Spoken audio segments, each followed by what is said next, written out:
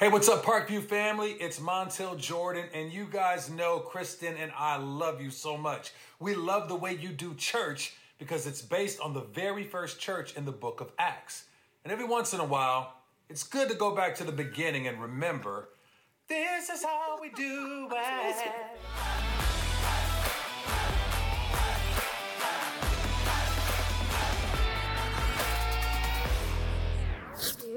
Hey, everybody.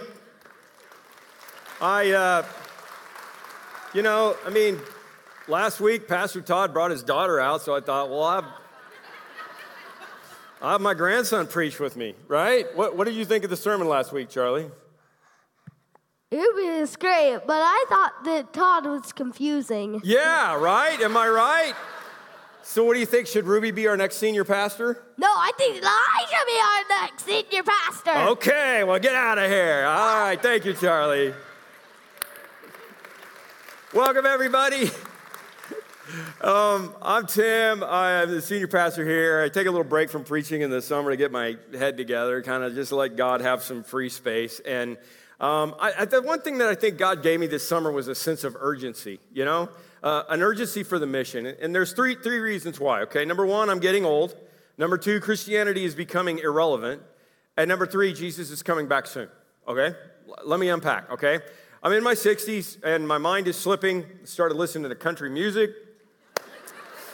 I can never find my iPhone unless I hit the little thing on my Apple Watch, and I accidentally watched the Cubs game the other day. So I know, right? It may be early onset for me. I don't know. And I'm, I have maybe a third of my life left, but I don't know if I might only have a third of my brain. And it feels like the clock is ticking. Here's what I want you to promise me. If you hear that I got a cat, will you please just call the elders and say, okay, it's over. He's done, okay?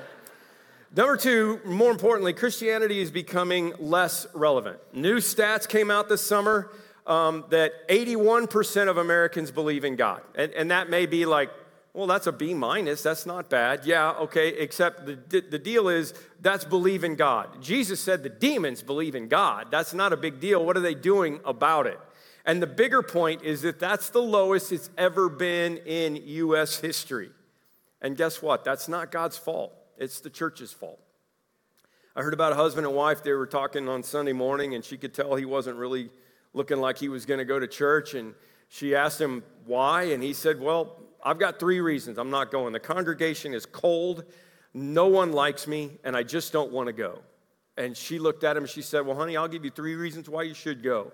Some of the congregation is nice, a few of the people like you, and you're the pastor, so get up.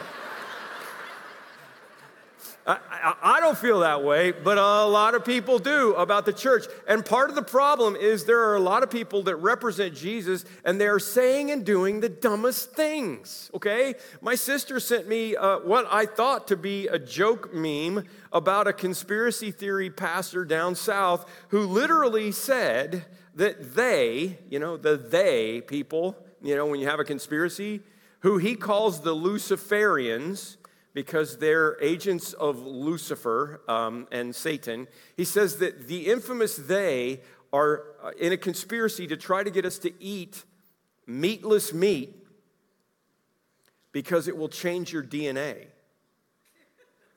And if it changes your DNA, you can't go to heaven. I'm not going to say the guy's name. Go home and look it up. I promise you, it was that dumb. So, okay, dude, can I just talk for a second? I'm with you on meat. They'll have to pry bacon out of my cold, dead hands, okay? Right. I'm with you on how much we have screwed up our bodies and our cells with additives and GMOs. But is it a conspiracy? I mean, is there really a they who is trying to mess with us? Or are we just not paying enough attention to what we eat? I'm just having trouble thinking, dude, that I'll ever have one of those detective shows on TV on, and have the guy go, well, we thought he was the killer, but his DNA doesn't match. Oh, wait, maybe he's been eating bean burgers. That's the idea. This is so stupid. Number 2, who said your soul was in your DNA? I mean, unless Impossible Burgers can turn me into a cat, I can still go to heaven. It doesn't matter about my DNA. That doesn't matter. And number 3, stop it. Stop it. We have a mission to help reach people who don't have Jesus. Not to say stuff that is so dumb that people will think that Jesus is dumb. So stop it. Number 3, Jesus is coming back. Jesus turned to them and he said, when you see the clouds beginning to form in the west, you say, here comes a shower, and you're right. And when the south wind blows, you say, today will be a scorcher. And you know how to interpret the weather signs of the earth and the sky, but you don't know how to interpret the present times, okay? You haven't heard me talk a lot about Jesus' return other than the fact that it's going to happen, because I am the opposite of those people who overly interpret the signs and tell people that Jesus is coming. They've been doing that for 2,000 years, and I've lived long enough to see a bunch of them come and go, all right? But it is going to happen, and I'm more convinced that it could happen in our lifetime. Here's why. Again, Jesus' own words. At that time, many will turn away from the faith and will betray and hate each other. Oh yeah, when you read that in 2022, it's a little different, isn't it? And many false prophets will appear and deceive many people with stories about bean burgers. Because of the increase of wickedness, the love of most will grow cold. But the one who stands firm to the end will be saved. And this gospel of the kingdom will be preached in the whole world as a testimony to all nations, and then the end will come. Okay? Many will turn away from the faith. Yes, check. Okay? Gospel preached to the whole world. Jesus said he wasn't going to come back until the gospel had gone to the whole world. And the people that study this say that we're getting close. That most mission organizations believe it could happen in our generation. There's only 1,500, 2,000 people groups that haven't been reached with the gospel. And we're not there yet, and Jesus is not going to automatically come back, as soon as that happens. But that had to happen first, so it does make you kind of think. And several years ago, I remember one leader of a mission organization said, I think that this could all be done by the end of 2022. And obviously it's not. He was off a little bit, but I was rethinking about that this summer. I was like, what if New Year's Eve 2022 was Jesus coming back? That would be a cool time for him to come back, right? Big party, everybody's looking up at the fireworks, and boom, there's Jesus. As long as you haven't had too much to drink, then that would be like, Happy New, is that Jesus? It'd be weird, okay? But the one that really got me is because of the increase of wickedness, the love of most will grow cold. It's a crazy time. No doubt. And don't worry. Jesus said, you will hear of wars and rumors of wars, but don't panic, okay? I'm not trying to, Jesus coming back is good, okay? But I'm also not trying to get you to panic. This is what John Eldredge said. Unflappable Jesus, about this passage, the most level-headed guy ever, simply refused to get baited into any of the drama of his own day, and he urges us to be unflappable too. Jesus knew that everything was going to be shouting for our attention, trying to get us all spun up about bean burgers, this injustice, that expose. The message shouted at us from every side is, get upset. You really ought to be upset about it, but it wears a soul down. Okay, please don't let that happen. Just get away from all of that stupid stuff. But what this means is if Jesus is coming back, it's going to be a good thing. There's no more crying or pain or death or mourning. That's all good. Everything will be set right. And so Jesus coming, what should that look like for us? This is a poster somebody sent me. Jesus is coming, look busy. Everybody look busy, okay? I don't think that's what we're looking for. This is the poster I used to have in my office. And I probably need to get it back. It's this. The main thing is to keep the main thing the main thing. And what is the main thing? It's the mission, okay? I remember reading about the Eastern Airliners disaster in the Florida Everglades, 1972, long time ago. But, it was one of those horrible disasters. New York to Miami, holiday passengers, and it crashed in the Florida Everglades. And what we found out later about that, remember it's 1972, is what happened is they deployed the landing gear and the light didn't come on that said the landing gear was on. And they weren't close enough to the tower yet to be able to get a visual. And, again, the technology wasn't there for them to know for sure one way or the other. So they started messing around with the light bulb. They literally, the flight engineer came in and he was like, well, maybe the light bulb went out. So he was fiddling with the light bulb and he couldn't get the light bulb out. True story. then the pilots started helping. And then the flight attendants were trying to help get the little light bulb out. And all of that time, the black box recorded that they didn't realize as they were flying over the Everglades that it was descending. And they literally flew the plane into the ground, and hundreds of people died while they were messing around with the light bulb, okay? Because the crew forgot momentarily to keep the main thing, which is to fly the plane. The main thing for us is to do the mission of Jesus. And Jesus said, I will build my church and the gates of hell will not overcome it, okay? So here's what's really important about that. That translation is kind of bad. Okay, the gates of hell will not prevail. Some of you knew that verse in the King James. What does that mean? Well, gates don't attack. It's a bad translation, okay? Gates don't attack unless you're in a Harry Potter movie, right? What that's saying is Jesus is saying that the church is strong and hell's gates can't stand up against it.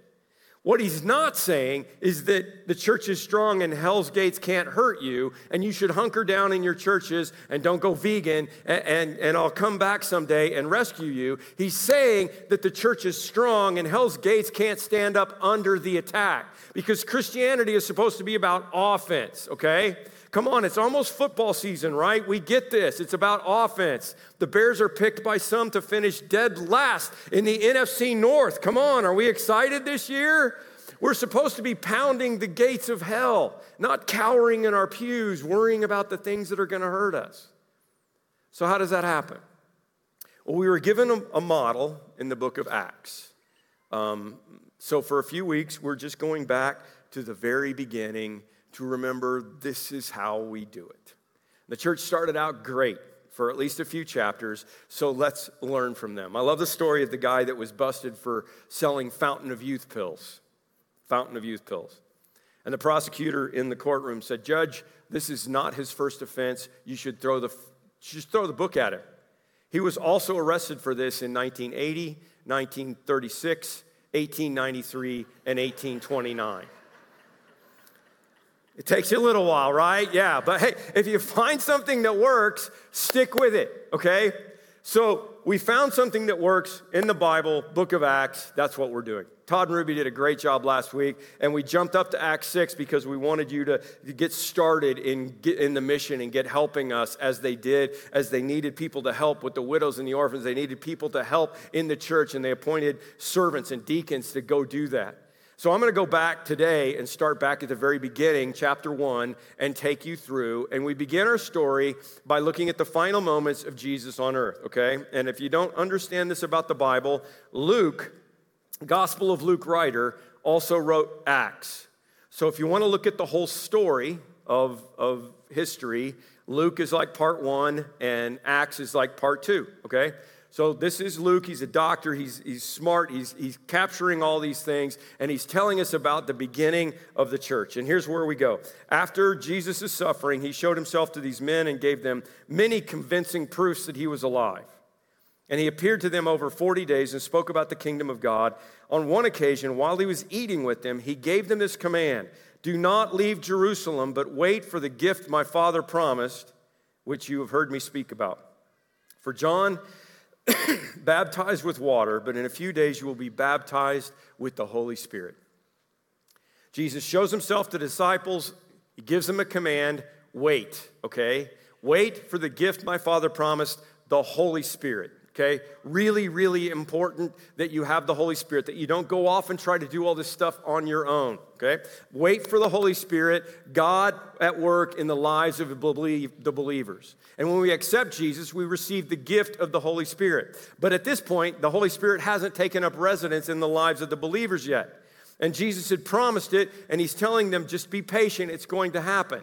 And then in verse 6 of chapter 1, we get a little bit more explanation about what they do. And this is what I love, okay?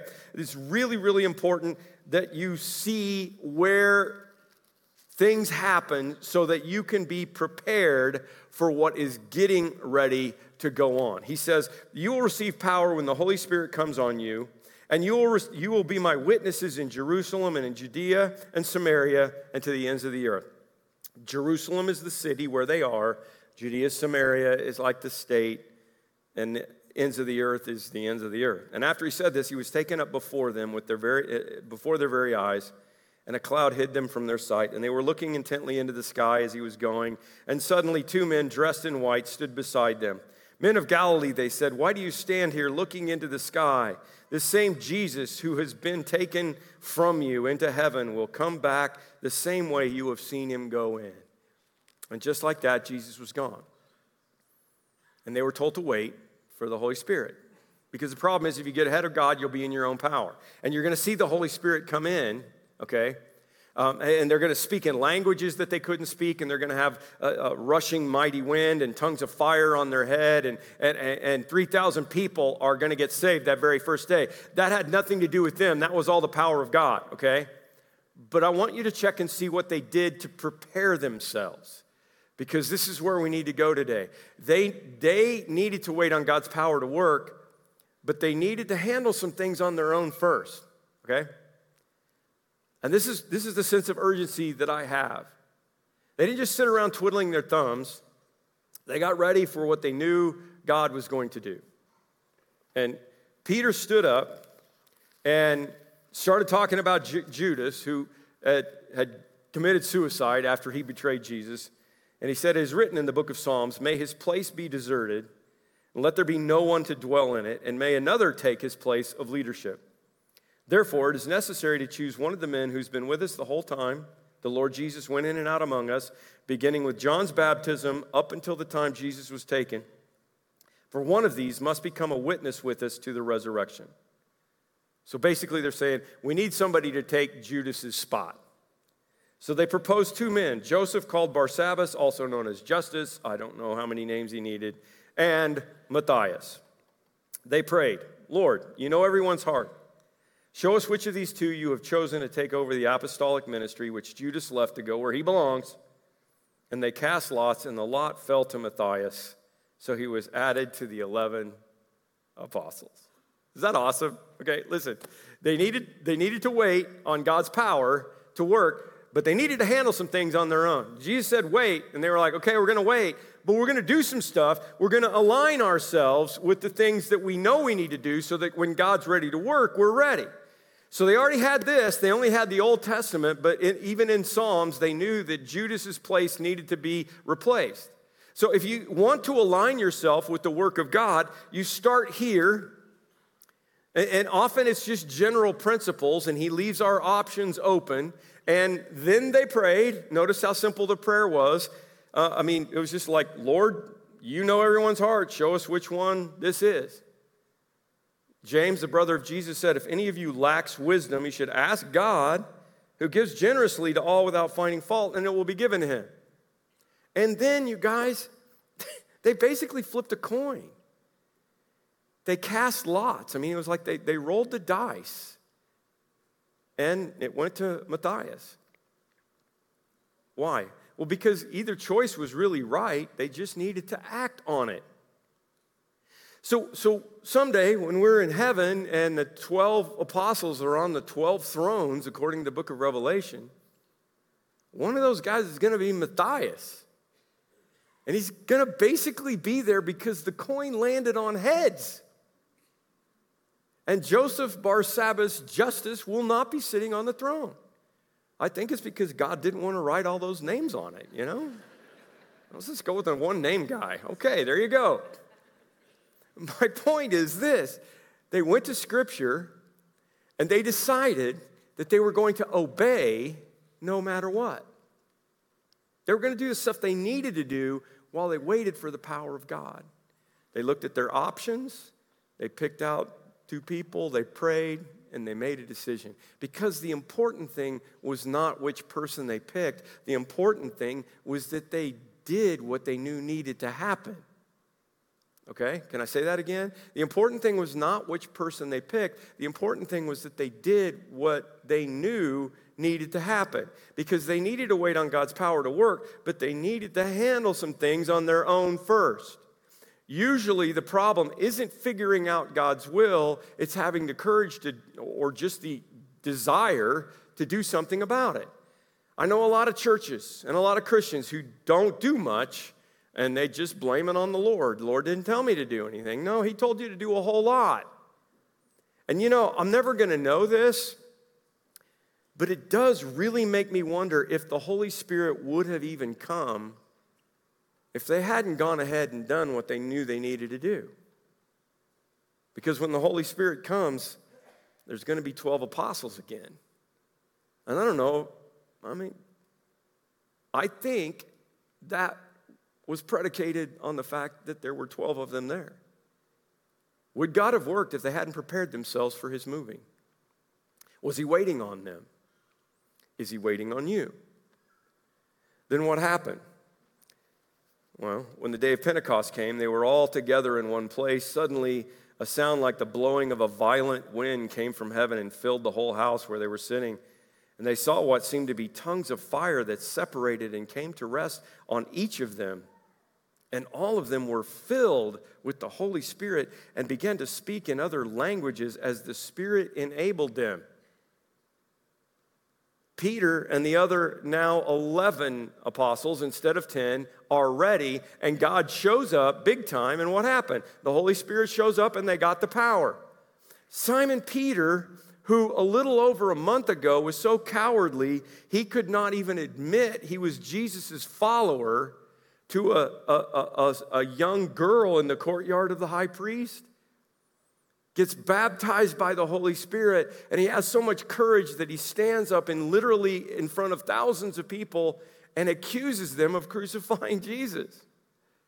The disciples who had all run off during Jesus' trial and crucifixion, except for John, that's what the scriptures tell us, the disciples who fell asleep on the last night of Jesus' life when he begged them 3 times to stay awake with him, they started speaking in languages that they'd never studied or probably even heard, and people were able to understand them.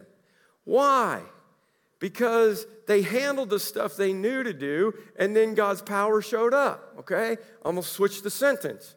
They handled the stuff they knew to do, and then God's power showed up. So obviously there is a crowd gathered now, obviously. And so Peter, at some point, addresses the crowd and very boldly uses the stuff that they know about the Messiah to preach to them from the Old Testament, because they're all Jews that are listening to him. And he says, therefore, let all Israel be assured of this, God who has made this Jesus whom you crucified, both Lord and Messiah. I mean, these are probably a lot of the same people that Peter was running away from 53 days ago during the trial of Jesus, when he swore he didn't know Jesus. And now he's saying, well, yeah, I knew him, and I followed him, and I flaked out for a brief moment, but I'm back, and I'm telling you he's the Son of God. And you're probably going to believe me this time, because I have a fireball over my head. Fireball. Thank you, Pitbull. That's the difference between having the Holy Spirit or not, okay? And part of the reason that it happened is because they did all the things they needed to do to prepare for it. In other words, they handled the stuff they knew to do, and then God's power showed up. And when the people heard this, they were cut to the heart, because the Holy Spirit convicts us. And said to Peter and the other apostles, brothers, what shall we do? And Peter replied, repent and be baptized, every one of you, in the name of Jesus Christ for the forgiveness of your sins, and you will receive the gift of the Holy Spirit. The promise is for you and your children, and for all who are far off, for all whom the Lord our God will call. What you should do, Peter said, is turn back around and go towards God and get baptized, and you can have this Holy Spirit also. And it goes on and says, with many other words he warned them, and he pleaded with them, save yourselves from this corrupt generation. And those who accepted his message were baptized, and about 3,000 were added to their number that day. They got baptized right then and there. Check this, so that they could be ready for God's power to show up. They handled the stuff they knew to do, and God's power showed up. Oh, we're going to have a lot of baptisms today. Lord, we're going to dunk them all up in here today. That's what's going to happen. Can you hear me? Oh, no, I know what you're saying to yourself. You're like, oh, PT, are you saying I have to get baptized by water immersion to have the Holy Spirit? I'm not saying that. Spirit of God worked in the Old Testament. Spirit of God worked in Jesus before he got baptized. But check this out. When Jesus went and got baptized, what happened? As soon as Jesus was baptized, he went up out of the water, and at that moment, the heaven was open, and he saw the Spirit of God descending like a dove and alighting on him, and a voice from heaven said, "This is my Son, whom I love. With him I am well pleased." I mean, come on, how hard is this? Well, PT, what should we do? Well, you should handle the stuff you know to do and then watch God's power show up. It's really that simple. Okay, well, I was already baptized as a baby and I confirmed it later. That's cool. We don't want to minimize that. For some of you, that really was your decision. And if so, I'd still suggest you do immersion baptism as a recommitment to Jesus. You know, Jesus didn't need to get baptized for the remission of sin or the gift of the Holy Spirit, but he still got baptized. I mean, make it like a 25th wedding anniversary renewal of your vows. I guarantee you that when you do something Jesus asks you to do, you will never regret it. But the problem for me is that as I talk to a lot of you who grew up in a system where you did baptism and then confirmation, a lot of you did it because it was expected. And that's why we at Parkview don't have a specific age or a forced time when our kids get baptized. They do it when they're ready. Whenever your kids are ready, we have a class for them. They don't even have to do that. You're the parent. When they're ready, you'll know, okay? You see, the thing is, I don't remember the first time I said yes to Jesus. I don't remember the first time I told Jesus that I loved him because Jesus Loves Me was my first song, okay? I grew up with that. But you know what I do remember? I do remember being baptized by immersion by my dad, who was the pastor at the church in Arvada, Colorado, on April 12th, 1970, when I was 8.5 years old. And that is the way it should be. It should be memorable for you, okay? I almost think it would be better to be like my friend who was a missionary in Kenya who said, when we did baptisms, we had to do it in the rapids of the rivers, because if you did it in the slow parts of the river, there were crocodiles, okay? And you might literally be baptized into the death, burial, and resurrection of Jesus. I think that would be awesome, but they had to do it in the rapids so they didn't have to worry about it. That ought to be our decision. And here's what Paul said. He said, "Don't you know that all of us who were baptized into Christ Jesus were baptized into his death? We were therefore buried with him through baptism into death, in order that just as Christ was raised from the dead through the glory of the Father, we too may live a new life. And if we've been united with him like this in his death, we will certainly be united with him in his resurrection." Baptism was supposed to be a tomb.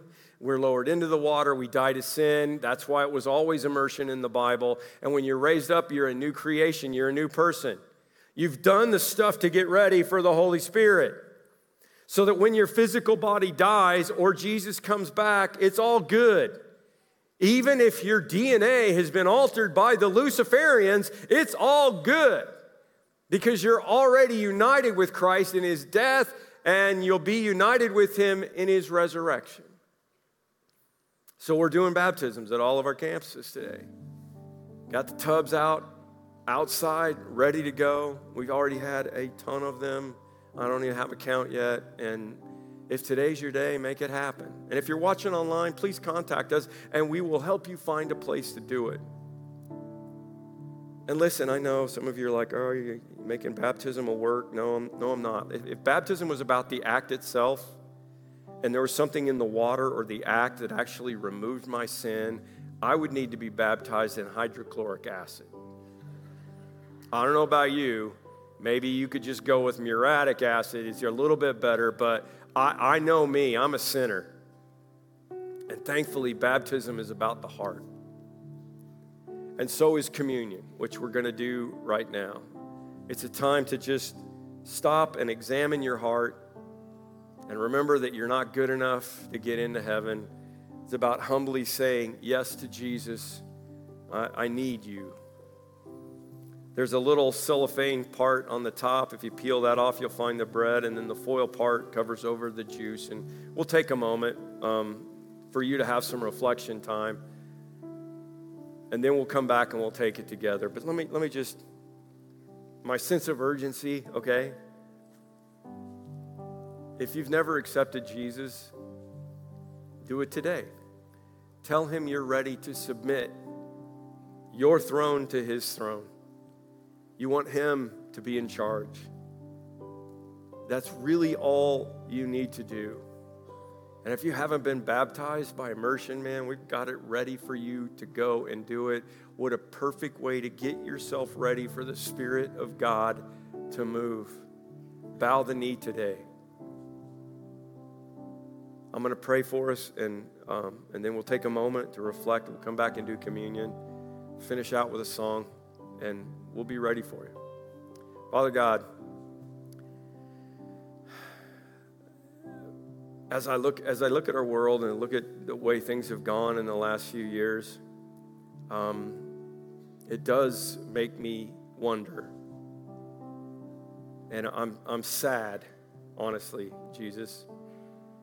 Not for this church because I love this church, but I'm sad for what is going on out there in the world and all the reasons that people are turning away from their faith in you. And so few of those reasons have really anything to do with you. And I just imagine you like the father of the prodigal, just looking out from the fence, wanting them to come home. And I see so many older brothers who are just doing so many things to get in the way. And I pray that you'll help us to never do that. And I pray that you'll get those people out of the way. And if that prodigal is listening to me right now, that person who's gone away from you or never been with you, I pray that right now you'll just knock on the door of their heart and that they will open up and just say, Jesus, I need you. I need your forgiveness for my sin.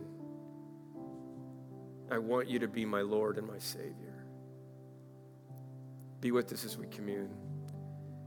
It's in your name that we pray. Before we take our moment of reflection, will you just repeat the good confession with me? If you believe this, say it out loud. I believe that Jesus is the Christ, the Son of the living God, and he is my Lord and Savior. All right, take a moment.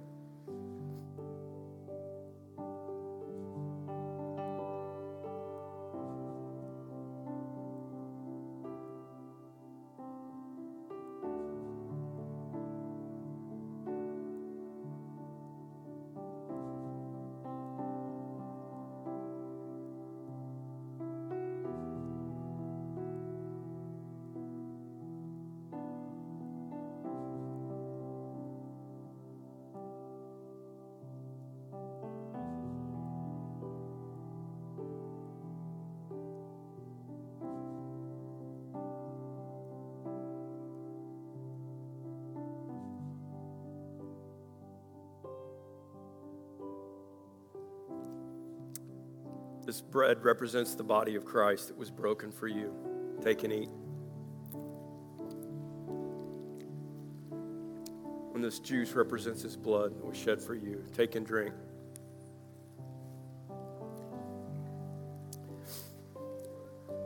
Lord, we give our lives to you. We know the time is short, one way or the other, and we got stuff to do as a church. I pray that if there are new people listening to this right now, they're thinking about making Parkview their home, that they will grab a hold of the urgency and not just be looking for a church that they can hang out at, but that they will see a church that is about the mission, is about the urgency of the things that need to happen. And a church that is so ready for your Holy Spirit to be upon us and is so willing to move with your Spirit into our community. And we ask for that to happen. It's in your precious name that we pray. Amen. Why don't you stand with me and we'll worship together.